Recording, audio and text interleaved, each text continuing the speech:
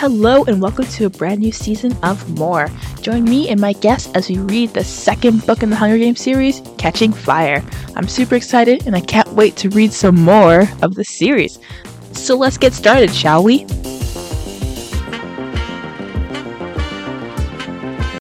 Hello, and welcome back to More. It's been a while, I know. I kind of dropped the ball, but it's okay. School's back in session. I'm a little busier now, but I am gonna try and finish reading Catching Fire. Then I may switch book series after just so that Colleen can get off. Well, just so that Colleen won't, sue me or something. Anyway, I'm back. Summer was fun. I had a ton of fun. I went to Mexico. Mexico was a lot of fun, it was amazing. I also started school up again. I want to sleep every day. I'm so tired. I had a ton of early classes today, and I don't know how I did it, but I made it through my classes, and it's almost Friday. I don't know when this is going to go up. Right now, I'm just trying to fix something with my podcast right now, so we'll see when this goes up, but if it's not up on Friday, then happy Tuesday, Wednesday, Thursday, Saturday, Sunday, Monday. Happy every other day, and also happy Friday too if it is Friday when this comes out. But yeah, it's been a long summer. I did a ton. We finished the whole season on our second season, which I've been neglecting. I'm sorry. I'm trying my best, but we're gonna get back into it. I'm super excited to do it. Yeah. So I guess the plan is to read some more. I don't even remember where we left off. I think we left off on page 76. Shout out to Bookmarks. And we're gonna try and finish this book. There's like 400 pages, and this is not big print, so it's small print. So we're gonna see how this goes. Since it's been a while, maybe I'll do an extra 15 minutes at the end. A cool little 45-minute thing today. We're gonna try that out. We're gonna see how that works. I have no idea. Also, got a new microphone. Got it for my birthday, and my dad gave it to me. Super excited. Love you, Dad. Gave me this cool microphone. It has a little I don't know what it's called, like the mesh thing in front of the face of it. So there's a mesh thing now, so I feel really professional, super cool, and everything. And it's like the best. So I had to play around with it a little bit because it wasn't working at first, and now it's working, and I'm super excited. As for schedule going forward, I really have no idea. I think it's whenever I'll have time to record, to sit down and just speak to my microphone and be like, hey, blah, blah, blah. So I don't know what schedule is going to be like for this. I just assume it'll, I'll make it work somehow. We'll make it work. But for now, we are going to get into it. Well, maybe not. I might just ramble a bit more, but yes, new microphone, not a new setup. I guess a new setup. I'm now in my room instead of being outside because it's going to be getting colder soon, and it's been a lot windier. This microphone would have been great for my windy episodes because it has like the little the foam top thing as well. So it has the foam top thing. It has the mesh thing in front. Then it also has this really cute little stand that I got. My dad got it for me again, but super cool. I'm ready with my microphone. But yes, so plan is not for today, but for the podcast in the future. I think the plan is going to be that we're going to try and finish Catching Fire, and then once we finish Catching Fire, I intend to start the selection. So, if you haven't read the selection, you're in for a treat. This is what I read when I was like, oh my gosh, just when I was in elementary or whatever. And it was so revolutionary. Like, if you have not read the selection, maybe, I don't know, wait, you can wait for me to finish Catching Fire, and then we can read it together, or you can read it ahead of time, and then you can just tell me what you thought of the selection, because I loved it. And it goes like the selection, the elite, the one, and then there's like a spin-off on like the main character's daughter. I don't think this is a spoiler. This isn't a spoiler.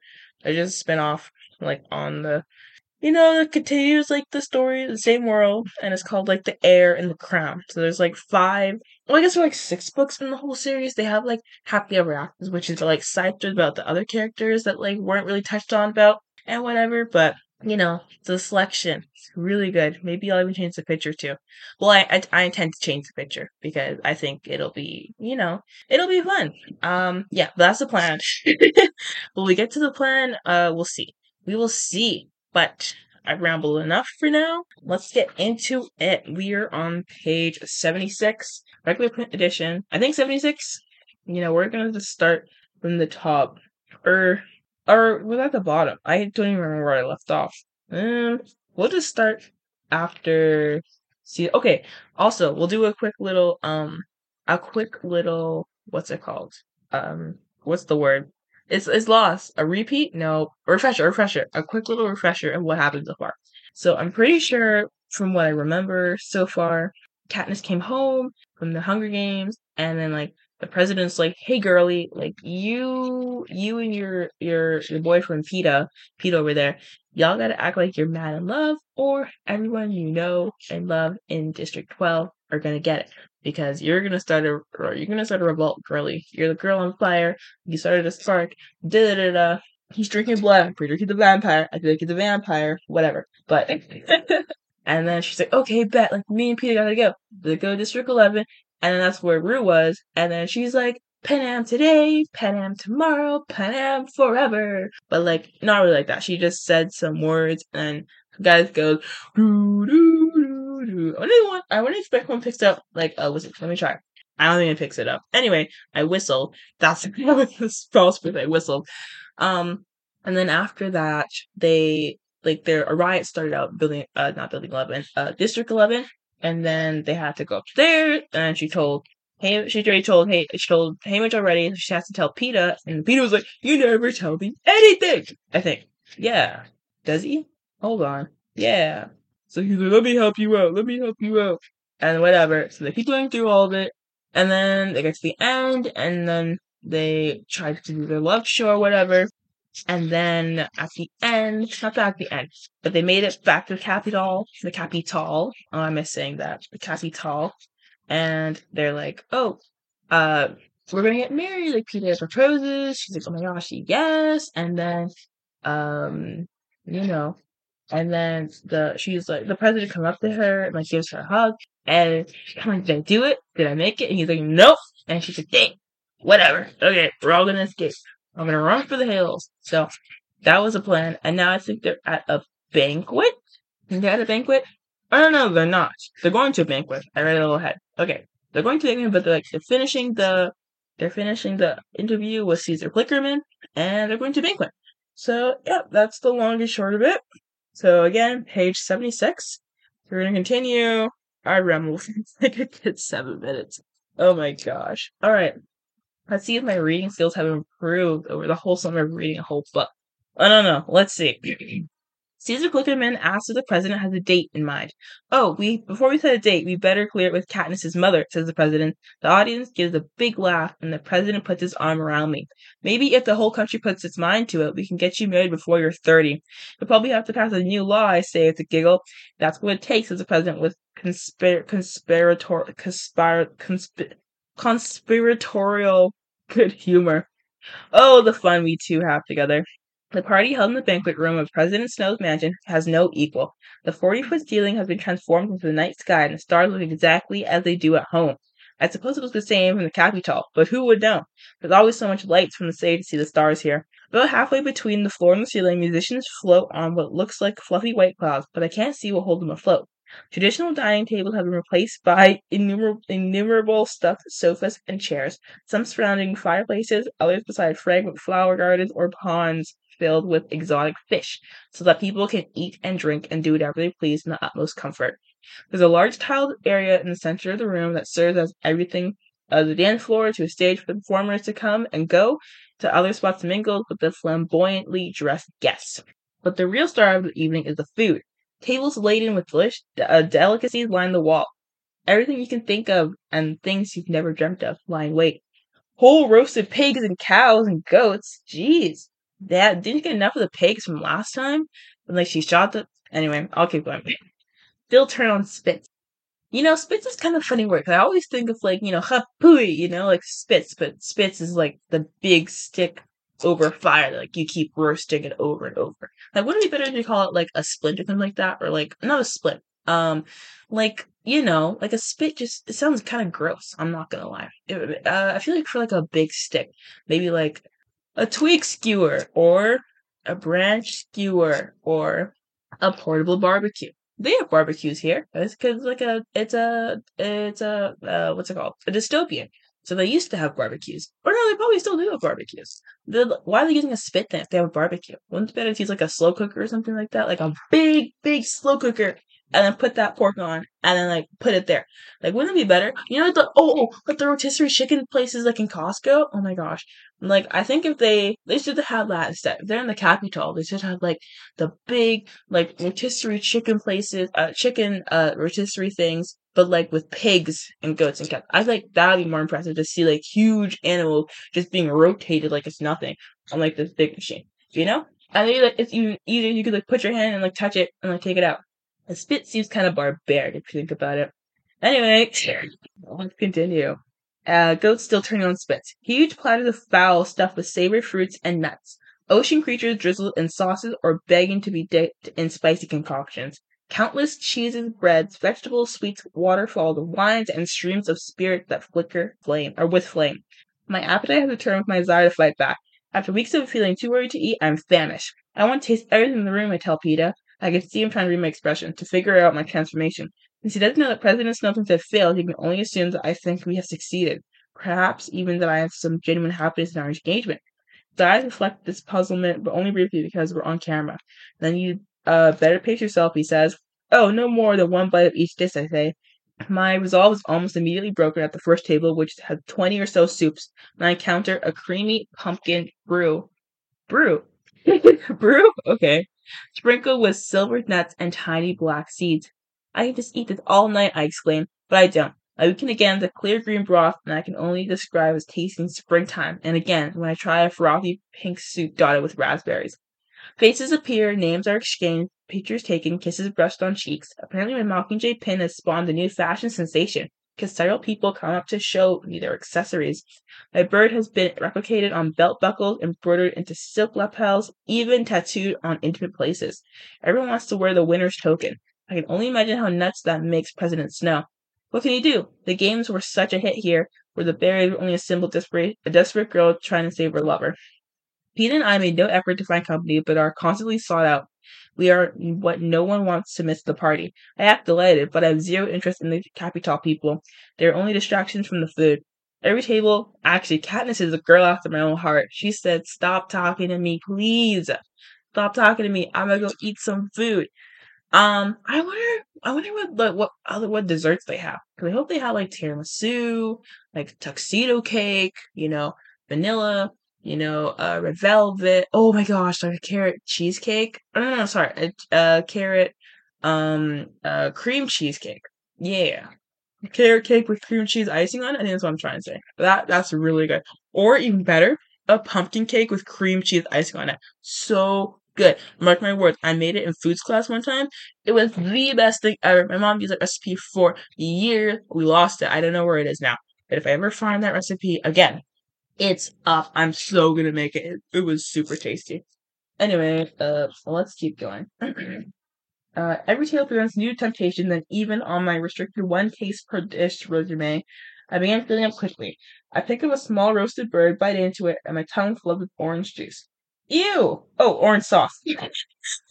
Um, I lost my no, I found it. Delicious, but I make Peter eat the remainder because I want to keep tasting things, and the idea of throwing away food, as I see so many people doing so casually, is abhorrent. Abhorrent?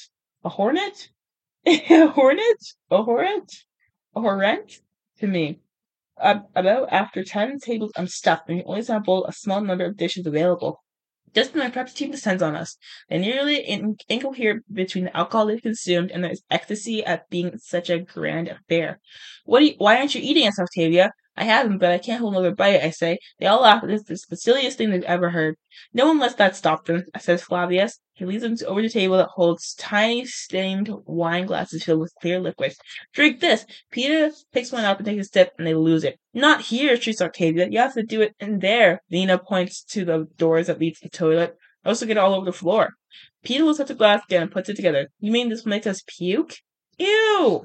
Ew, ew, ew. That was me. That wasn't in the dialect, but that was me. Why would you puke? Just wait to digest. Well, maybe it's because I have fast metabolism, but like I literally will eat something and I'd be really full for like half an hour. And I come back, I'm like, hey, I'm ready for round two. Like, but I didn't just eat. I'm like, yeah, but I'm hungry again. That fast metabolism right there. My prep team laughs hysterically. Of course, so you can keep eating. I said, Octavia, I've been there twice. Hey, calm down now. Calm down, Octavia. Calm down. That's two times too many. Everybody does it. Or how else would you have so much fun at feasts? I'm speechless, staring at the pretty little glasses and all they imply. Peter sets his back on the table with such precision you'd think it might detonate. Come on, Katness, let's dance. Music filters down from the clouds as he leads me away from the team and table and out to the floor. We know only a few dances at home, the kind that go with fiddle and flute music and require a good deal of space. But Effie has shown us some that are popular in the capital. Music's slow and dreamlike, so Peter pulled me into his arms and we move in a circle with practically no steps at all. You could do this dance on a pie plate. We're quiet for a while, then Peter speaks in a strained voice. You go along thinking you can deal with it, thinking maybe they're not so bad, and then he cuts himself off. All I can think of is the emancipated bodies of the children in our kitchen table. My mother prescribes when her parents can't give. What the parents can't give more food. Now that we're rich, she'll send some home with them. But often in the old days, with nothing to give, and the children was past saving anyway. Here in the capital, they're vomiting from the pleasure of filling their bellies again and again, not from some illness or body of mine, not from soiled food. That's what everyone did at the party, expected, part of the fun. One day when I stopped by to give Hazelia the game, Vic was homesick with a bad cough. Part of being Gail's family, the kid had to eat better than 90% of the rest of District 12. But he still spent about 15 minutes talking about how they'd opened a can of corn syrup from Parcel Day and each had a spoonful on bread, and were going to maybe have more later in the week. How Hazelia had said that he could have bitter with a cup of tea to soothe his cough, but he wouldn't feel right unless the others had some too. It's if it's like at Gale's, but like at other houses. PETA, they bring us here to fight to the death for their entertainment, I say. Really, this is nothing by comparison. I know that. It's just sometimes I can't stand it anymore, to the point where I'm not sure what I'll do. He pauses and whispers. Maybe we were wrong, Katniss. About what? I ask. About trying to subdue things in the districts, he says. I had turned swiftly to the side, but no one seems to have heard. The camera's crew got sidetracked at the table of shellfish. The couple dancing around us are either too drunk or too self-involved to notice. Sorry, he says. He should be. It's no place to voicing such thoughts. Save it for home, I tell him. You tell him, girl. Save it for home, Peeta. Don't you know, that's not outside talk. That's in the house talk. That's in the house talk, because, we hope that the president don't got ears in there, but, he got ears everywhere. Ooh. Just then, Portia appeared with a large man who looked vaguely familiar. She introduced him as Poltruck Heavensby, the new head game maker. Plutarch? I can't. He's gonna be called Plum. Plum, because I can't pronounce it. Plum Sauce, there we go. Plum Sauce asked Peeta if he could steal me for a dance. Peeta's recovered his camera face and good naturally passed me over, warning the man not to get too attached. I don't want to dance with Plum Sauce, Heavenby. I don't want to feel his hands, one resting on mine, one on my hip. I'm not used to being touched, except by Peeta or my family. And I rank Game Maker somewhere between Megas in terms of creatures I want in contact with my skin. But he seems to sense this and hold me almost at arm's length as we turn on the floor. We chit-chat about the party, about the entertainment, about the food, and he makes jokes about avoiding punch since training. I don't get it. Then I realize he is the man who tripped backwards into the punch bowl when I shot an arrow at the game makers during the training session. Well, not really. I was shooting an apple out of their roast pig's mouth, but I made them jump. Oh, you're the one. I laughed, remembering him splashing back in the punch bowl. Yes, and you'll be pleased to know I've never recovered, says Plum Sauce. I want to point out the 22 dead tribute. Katniss, it's not about you. It's giving, have any of you seen the Avatar The Last Airbender? It's giving, when Katara's always like, I had a mom, and she's, talking about her mom all the time, every time, for every plot point. That's what it's giving. But I guess it's valid, because he is the game maker, and, he kind of controls the fate of all those tributes. Anyway, maybe she's valid for it, so I take that back. Take it back, Katniss, you're valid. You're valid, girl. But I only say, good, so you're the head game maker this year? Well, that must be a big honor. Between you and me, there weren't many takers for the job, he said. So much responsibility as to how the games turn out. Yeah, and the last guy's dead, I think. He must know about Seneca Crane, but he doesn't look the least bit concerned. Are you playing the Quarter Quell games already, I say? Oh, yes. Well, they've been in the works for years, of course. Arenas aren't built in a day, but the, shall we say, flavor of the game has been determined now. Believe it or not, our strategy meeting tonight, he says. Plumsaw steps back and pulls out a gold watch on a chain from a vest pocket. He flips open the lid and sees the time and frowns. I have to be going soon. He turns to us so I can see the face. Starts at midnight. That seems late for, I say, but then something distracts me. Plumsauce has run his thumb across the crystal face of the watch, and just for a moment an image appears, glowing as if lit by candlelight. Another mockingjay, exactly like the pin on my dress. Only this one disappears. He snaps the watch closed. That's very pretty, I say. Oh, it's more than pretty. It's one of a kind, he says. Anyone asks me about it, I say I've gone to bed. The meeting was supposed to be kept secret, but I thought I'd be safe to tell you. Yes, your secret's safe with me, I say. As we shake hands, he gives a small bow, a common gesture here in the capital. Well, I'll see you next summer at the games, Katness. Best wishes on your engagement, and good luck with your mother. I'll need it, I say. Plumsauce disappears and I wander through the crowd looking for PETA, a stranger to congratulate me on my engagement, on my victory at the games, on my choice of lipstick. I respond, but really I'm thinking about Plumsauce showing off that pretty one-of-a-kind watch to me. There is something strange about it, almost quiescent. But why? Maybe you think someone else will steal the idea of putting a disappearing Mockingjay on a watch face? Yes. Probably paid a fortune for it, and now he can't wait to show it off to anyone because he's afraid they might make a cheap knockoff version. Only in the capital. Find Peter admiring a table of elaborately decorated cakes. Bakers have come from the kitchen especially to talk frosting with him. That sounds like talking smack, but it's like talking frosting, so it's like a baking equivalent to like, hey, your cake looks so underbaked that I could have added 10 more eggs and you wouldn't even notice. That kind of I don't know. Like baking trash talk, Like that cake is so burnt I could make a char out of that. I don't know. Shout out to my bakers out there. Anyway, and you can see them tripping over another to answer his question. At his request, they assemble an assortment of little cakes for him to take back to District 12, where he can examine their work in quiet. Abby said we have to be on the train at 1. I wonder what time it is, he says, glancing around. Almost midnight, I reply. I pluck a chocolate flower from a cake with my fingers and nibble on it, so beyond worrying about matters. Time to say thank you, farewell, trills Effie in my elbow. One of those moments when I just love her compulsive punctuality. We collect Cinnabon and Portia, and she escorts us around to say goodbye and to important people and leads us to the door. Shouldn't we thank President Snow? Asked PETA. It's his house. Oh, he's not a big one for parties. Too busy, says Effie. I've already arranged for necessary notes and gifts to be sent to him tomorrow. There you are. Effie gives a little wave to 2 Capitol attendants who have it embriated, embriated,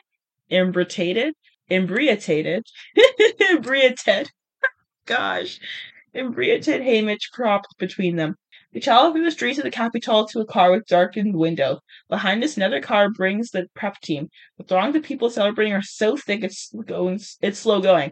But Effie has us all down to science, and exactly 1 o'clock we are back on the train and it's pulling out of the station. Hamish is disposited.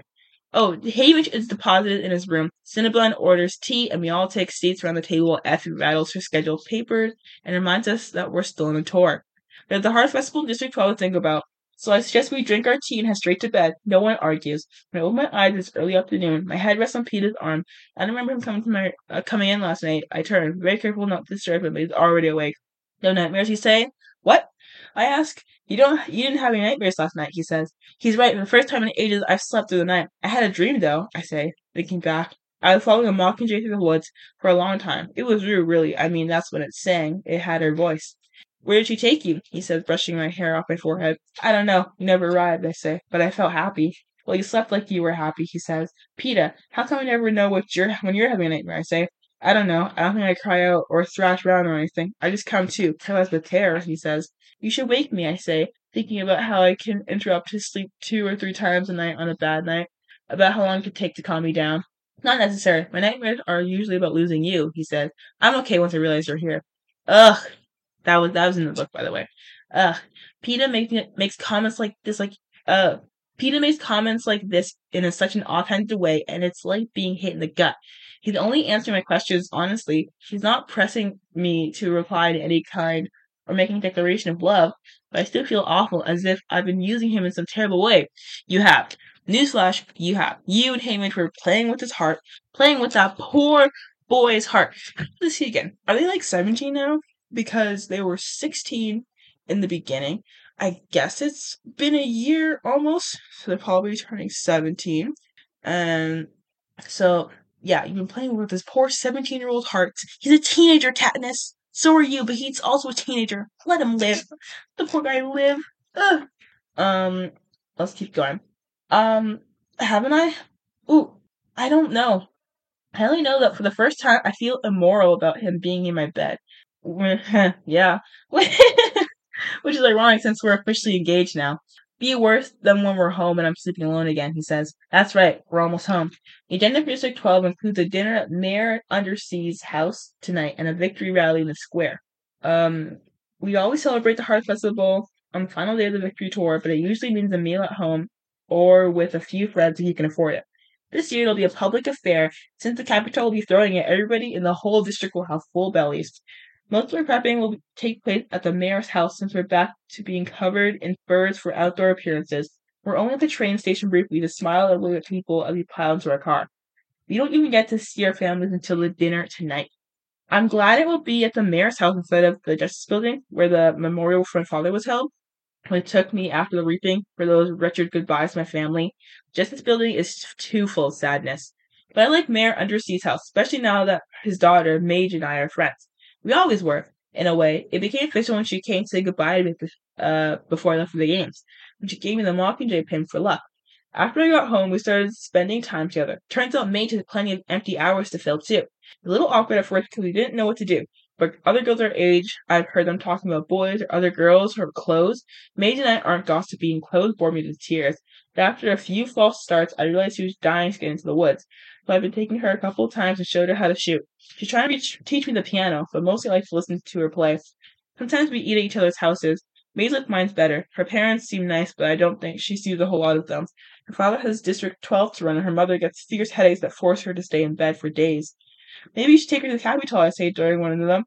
We weren't playing the piano that day because even 2 floors away, the sound caused her mother's pain. They can fix her up, I bet. Yes, but you don't get to Capitol unless they invite you, says Mage unhappily. Even the mayor's privileges are limited. When we reach the mayor's house, I only have time to give Mage a quick hug before Effie hustles me off to the third floor to get ready. After I'm prepped and dressed in a full-length silver gown, I've still got an hour to kill before dinner. I step off to go find her.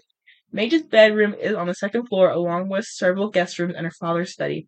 I stick my head in the study to say hello to the mayor, but it's empty. Television is showing on. I stopped to watch shots of PETA and me at the Capitol party last night. Dancing, eating, kissing is playing in every household in Panam right now. The audience must be sick to death of the star-crossed lovers from District 12. I know I am. Leaving the room on a beeping noise catches my attention. I turn back to see the screen of the television go dark, and the words "Update on District 8" start flashing. Instinctively, I know this is not for my eyes, but somehow intended only for the mayor. I should go. Quickly, instead I find myself stepping closer to the TV. An announcer I've never seen before appears. It's a woman with graying hair and a hoarse, authoritative voice. She warns that conditions are worsening and a level 3 alert has been called. Additional forces are being sent to District 8 and all textile production has ceased. They cut away from the woman to the main square of District 8. I recognize it because I was there only last week. There are still banners with my face waving in the rooftop. Below them, there's a mob scene. The square is packed with screaming people and their faces hidden with rags and homemade masks, throwing bricks, buildings burning, peacekeepers shooting at the crowd, killing at random. Never seen anything like it, but I can only be witnessing one thing. This is what President Snow calls an uprising. No, he calls this a headache. Get it? Because okay, I'm sorry. Anyway, that was the end of chapter 6. Yikes. We got a lot of trucking to do. Chapter 6. Been a little under half an hour. Well, I guess it's exactly half an hour if you think about it. Once I stop talking, or once I keep talking for another 5, 4, 3, 2, 1, 1, 1. There we go. It's been half an hour. So we could, like I said, a little like welcome back to listen to the podcast again. I'm gonna go an extra 15 minutes. So starting chapter 7 with page 98, regular Prince edition. So let's keep the ball rolling. Alright. So I'll begin. A leather bag filled with food and a flask of hot tea. pair of fur-lined gloves that Cinnabon left behind, 3 twigs broken from the naked trees lying in the snow pointed in the direction I will travel. This is what I leave for Gale at our usual meeting place on the first Sunday after the Harvest Festival. I have continued on through the cold, misty woods, breaking a path that will be unfamiliar to Gale, but is simple for my feet to find. It leads to the lake. I no longer trust our regular rendezvous point offers privacy. And I need that and more to spill my guts to Gale today. But will he even come? If he doesn't, I have no choice but to risk going to his house in the dead of night. There are things he has to know, things I need him to help me figure out. Once the implications of what I was seeing on Mayor Undersea's TV hit me, maybe the doorman started down the hall just in time too. The mayor came up the steps a moment later. I gave him away. Looking for Maid, she says in a friendly voice. Yes, I want to show her my dress, I say. Well, you know where to find her. Just then another round of beeping came from the study. His face turned grave. Excuse me, he said. He went to the study and closed the door tightly. Waited in the hall until I composed myself. Myself, I must act naturally. Then I found Madge in her room, sitting on the dressing table, brushing out her wavy blonde hair before a mirror. She was in the same pretty white dress she wore on reaping day. I saw my reflection behind her and smiled. Look at you! You, like you just came off the streets of the Capitol. I stepped in closer. My fingers touched the Mockingjay pin. Even my pin now. Mockingjays are all arrayed in the Capitol, thanks to you. Are you sure you don't want it back? I asked. Don't be silly. It was a gift, says Madge. She tied back her hair in a festive gold ribbon. Where did you get it anyway? I asked. It was my aunt's, she said, but I think it's been in the family a long time. Plenty choice a Mockingjay, I say. I mean, because of what happened in the rebellion, the Jabberjays firing back on the Capitol and all. Jabberjays were mutations, genetically enhanced male bird created by the Capitol weapons to spy on rebels in the districts. They could remember and repeat long passages of human speech as they were sent into rebel areas to capture our word. I returned them to the Capitol. The rebels caught on and turned them against the Capitol by sending them home loaded with lives. When this was discovered, the Jabberjays were left to die. In a few years, they became extinct to the wild, not before they mated with female mockingbirds, creating entirely new. The mockingjays were never a weapon, says Madge. They're just songbirds, right? Yeah, I guess so, I say. But it's not true. A mockingbird is just a songbird. A mockingjay is a creature that the captain never intended to exist. They hadn't counted on the highly controlled Jabberjay having the brains to adapt to the wild, to pass on its genetic code, to thrive in a new form. They hadn't expected its will to live. Now they trudge through the snow. I see the mockingjay hopping on a branch as they pick up another bird's melody, replicate them, and then transfer them to something new. As always, they remind me of Ruth. I think of a dream I had last night on the train, where I followed her in the mockingjay form. I wish I could have stayed asleep a little longer and found out where she was trying to take me. It's a hike to the lake, no question. If he decides to follow me at all, Gail's going to be put out by this excessive use of energy that could be better spent hunting. He was conspicuously absent from dinner at the mayor's house, although the rest of the family came. Hazelli said he was homesick, which was an obvious lie. I couldn't find him at the Harvest Festival either. Vic told me he was out hunting. That was probably true. After a couple of hours, I reached an old house near the edge of the lake. Maybe house is too big a word for it. It's only one room, about 12 feet square. 12 feet square? Does she mean like 12 feet? Wait, each side is 12 feet? Or it's like 12 feet square, which means like it's 3 by 4, right? Now I'm confused. If it's 3 by 4, that's really small. No way they all fit in a 3 by 4 house. Like 3 by 4 feet? I think it's gotta be like 12 by 12. So it's gotta be like a 140 feet house, 12 square. I think I'm looking way too into this, but 12 square. Okay, I think it's like 12 by 12, not 3 by 14. I mean, 3 by 4. That just seems way too small. My father thought that a long time ago there was a lot of buildings. You could still see some of the foundations, and people came to them to play and fish in the lake. This house outlasted others because it's made of concrete. Floor, roof, ceiling. Only one of 4 glass windows remains, wavy and yellowed by time. There's no plumbing, no electricity, but the fireplace still works, and there's a wood pile in the corner that my father and I collected years ago. I started a small fire, counting on the mist to obscure any telltale smoke. While the fire catches, I sweep up the snow that's accumulated under the empty windows, using a twig broom my father made when I was about 8 and played house here. Then I sit on the tiny concrete hearth, thawing out from the fire, waiting for Gale. Surprising short time before he appears. A bell swung over his shoulder, a dead wild turkey he must have encountered along the way hanging from his belt. He stands in the doorway as if considering whether or not to enter. He holds the unopened leather bag of food, the flask, Cinnabon's gloves. Gifts he will not accept because of his anger at me. I know exactly how he feels. Didn't I do the same thing to my mother? I looked at his eyes. His temper can't quite mask the hurt, the sense of betrayal he feels at my engagement to Peta. This will be my last chance, this being today, not to lose Gale forever. I could take hours trying to explain and even to have him refuse me. Then I go straight to the heart of my defense. President Snow personally threatened to have you killed, I say. Well, she really doesn't pull any punches. That's as blunt as you can get. She's like, it was either your life or my social life, you know? Like I have to choose one, Gail. Now, you know what I chose? You can tell what I chose. Anyway, that's probably what she was thinking. Gale raises his eyebrows slightly, but there's no real show of fear or astonishment. Anyone else? Well, he didn't actually give me a copy of the list, but it's a good guess. Good guess it includes both our families, I say. It's enough to bring him to the fire. He crouches before the hearth and warms him up. Unless what? Unless nothing now, I say. Obviously, this requires more of an explanation, but I have no idea where to start, so I just sit there staring gloomily at the fire. After about a minute of this, Gala breaks off the silence. Well, thanks for the heads up. Turn to him, ready to snap, but I catch the glint in his eyes. I hate myself for smiling. This is not a funny situation, but I guess it's luck to drop on someone. We're all going to be obliterated no matter what. I do have a plan, you know. Yeah, I bet's a stunner, he says. He tosses the gloves on my lap. Here, I don't want your fiance's old gloves. He's not my fiance. That's just part of the act, and not his gloves. They were Cinnabons, I say. Give them back then, he says. Pull on the gloves. You pull on the gloves, flexing his fingers, and nods in approval. Oh, give them back then. My bad. At least I'll die in comfort. That's optimistic. Of course, you don't know what happened, I say. Let's have it, he says. Decided to begin with the night Pete and I were crowned victors of the Hunger Games, and Haymitch warned me of the capital's fury. Tell him about the uneasiness that dogged me even once I was back home. President Snow visited my house and the murders in District 11, detention in the crowd, the last-ditch effort of the engagement, President's indication that it hadn't been enough, my certainty that I'll have to pay. Gale never interrupts while I talk. He tucks the gloves in his pocket and occupies himself with turning the food in the leather bag into a meal for us, toasting bread and cheese, corning apples, and placing chestnuts to the fire to roast. I watch his hands, his beautiful, capable fingers, scarred as mine were before the capital erased all the marks of my skin, but strong and deft. Hands that have the power to mine coal, but the precision to set a delicate snare. Hands I trust. I pause to think of a drink. I pause to take a drink of tea from the flask before I tell him about my homecoming.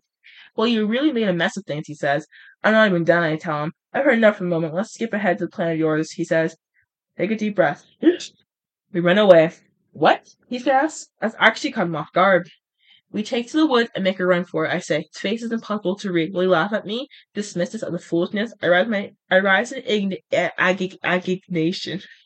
Agitation, preparing for an argument. You said yourself, you thought that we could do it. That morning of the reaping, you said, he steps in and I feel myself lifted off the ground. The room spins and I have to walk my arms around Gale's neck to brace myself. He's laughing happy. Hey, I protest, but he's laughing too.